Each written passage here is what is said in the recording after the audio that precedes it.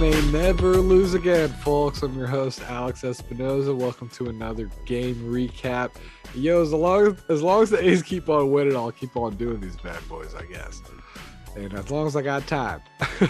I was actually at the Giants game earlier tonight, Wednesday night. So I couldn't see the A's game till about midnight. It's like 3 a.m. right now. But hey, had to talk about this one. It was another big victory for the A's. They won 7-2 to win their second straight against the Rangers. But the day started off with the news that the A's released Elvis Andrus, and it was not surprising. It's kind of, I don't know, some fans thought it was kind of sketchy how he hit a dinger on Tuesday night in his last at bat with the A's, and then they release him the next morning. But you know, you can kind of feel this coming. This way, they just don't have to worry about the whole 550 plate appearances things, because if he hit that, of course, his contract would have guaranteed. But yeah, so Elvis played his first 12 years with the Rangers. Then he comes to the A's for the last 2 seasons, hits a dinger in his last at bat. And last season, actually, Chris Davis and Aramis Garcia both did that, hit dingers in their last at bat with the A's. So there is the end of Elvis Andrus's tenure with the A's. Of course, they brought him on last year almost out of necessity. It was a maneuver to get more salary. They got, I think it was like 30 million, or no, they got about like $15 million cash from the Rangers last year when they got him. And they used that money to sign, Sergio Romo, Yusmeiro Petit, Trevor Rosenthal. Of course, it didn't really work out, but that's what the A's needed to do. And then, of course, they needed a shortstop because Semien was gone from 2020. So that's a wrap on Elvis. It's Nick Allen time. Mark Kotsay said that it's time for Nick Allen to earn his spot for the rest of this season and heading into next year. So big Nick Allen guy, though. I do love watching Nick Allen play. He had a bunch of great plays again tonight. And maybe Elvis can latch on without a contender or something. He can still play a decent shortstop. Doesn't have his range that he did before, but it looks like he's over those back problems that really stifled him in 2020, 2021. He hit 8 dingers. It ties his third highest total for his career in his 14-year career. So I think he's still got something to give to a contender if they need, especially if they need a shortstop. It's like a prime position. So happy trails to Elvis Andrus, but on to tonight's game. Of course, the A's won 7-2. Sean Murphy, I think he should just stay in Texas and just play all of his games there, because it's ridiculous at this point. He hit 2 more dingers tonight after hitting a dinger last night. He hit a double. So that's 3 dingers and a double so far in this series. And he started off the scoring in the top of the first by roping one to left field for a solo shot. And he also hit a strong, he just kind of muscles one out to right field for a 2-run shot in the 4th inning. And he started a 4-run rally in the 8th inning by hitting a ringing double to left. So Murph absolutely owns Globe Life Park. He already has 8 dingers in just 18 career games. That's the most for any opposing player in the history of that stadium. It's just a few years old.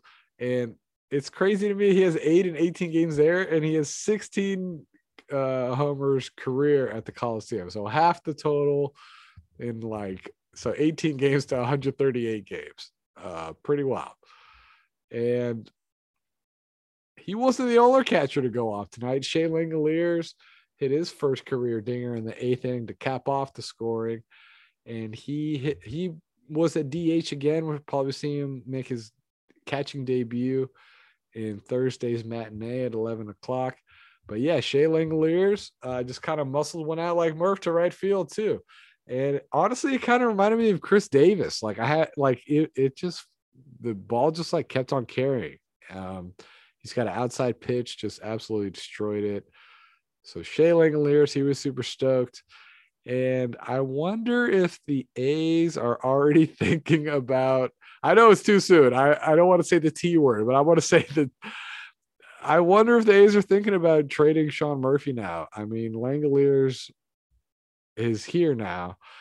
And I don't think you want him to DH, like, I don't know. Do you want, like, say Murphy wants to catch again next year and, he's already up to 106 games played. He'll probably hit about 130. Say like 100 of those games are behind the plate, 30 are at DH. So that's 60 games max for Langeliers there. And I think he needs more ABs than that. So it's almost like they have a little log jam there at catcher. Murph next year will be entering the first year of arbitration. I think I don't really know for sure, but I'm guessing he's probably going to make like 3 or 4 million just like off the bat. Because Ramon made 2.5 million this year. Minimum salaries have raised up a little bit. I wonder if that's going to affect arbitration. But yeah, I don't know. I really wonder if Murphy will get traded this offseason. He's turning 28. He's putting together a fantastic year. I feel like his trade value would be high. He probably, I don't know if he'll be around for this next wave that they're cultivating. So stay tuned on that. I have a feeling like I will not be surprised if Murphy's traded this winter. So sorry if it's too soon to say that, but just got to be real. This is the Oakland A's we're talking about here. And maybe we'll just be thinking about the infield that could have been with Murphy, Olsen, Allen, Semien, and Chapman. I mean, that'd be a gnarly infield. Anyways, enough of that. Back to tonight's game. Adam Oller got the pitch. He actually had his best start in an A's uniform.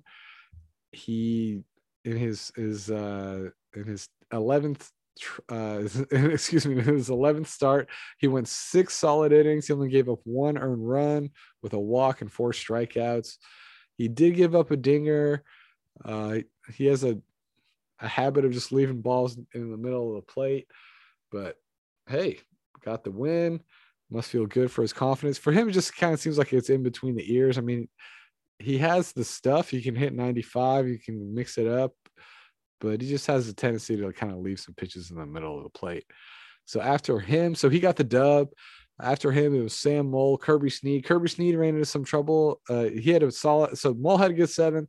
Snead had a clean 8th, but he ran into some trouble in the 9th. He walked a couple of guys to lead off the inning. Eventually, Kotze pulled him, and Danny Jimenez sealed the deal. Love Danny Jimenez. I think it's going to probably be him and Puck as the closers for next year. Who knows? And David McKinnon, infielder who was called up yesterday, made his debut. That man has some nice lettuce. He's got some blonde, shaggy locks down to his shoulders that are just running around there. So that was good to have some new lettuce on the team. Honestly, Cole Irvin is slowly building a mullet. So next time you look at Cole Irvin, be like, ooh, this dude has got some nice Rod Beck mullet or Mitch Williams mullet kind of growing in here. Real power move by Irvin there. So Irvin has some competition in the lettuce competition with David McKinnon. All right. And the A's will wrap up their series tomorrow, Thursday, in about 8 hours at 11:05. It'll be Zach Logue, the southpaw, against Dane Dunning. Dane Dunning's a righty with a 4.12 ERA. Zach Logue has a 5.49 ERA. So maybe there'll be some runs in this game. All right, I'm your host, Alex Espinoza. Thanks a lot for listening to this. Make sure to follow us on Twitter and Instagram at Ricky Blog, and watch us on playback on Tuesday nights. Check us out on YouTube. And yeah, I used to put video. I put a video on it last time, but I'm not going to be able to put video highlights on it this anymore because YouTube flagged it and would not. I don't want MLB taking my monies, so sorry the highlights aren't as cool. It's just me talking, but hope y'all enjoyed it. All right, as long as the A's keep winning, keep doing victory vlogs. All right, have a good one.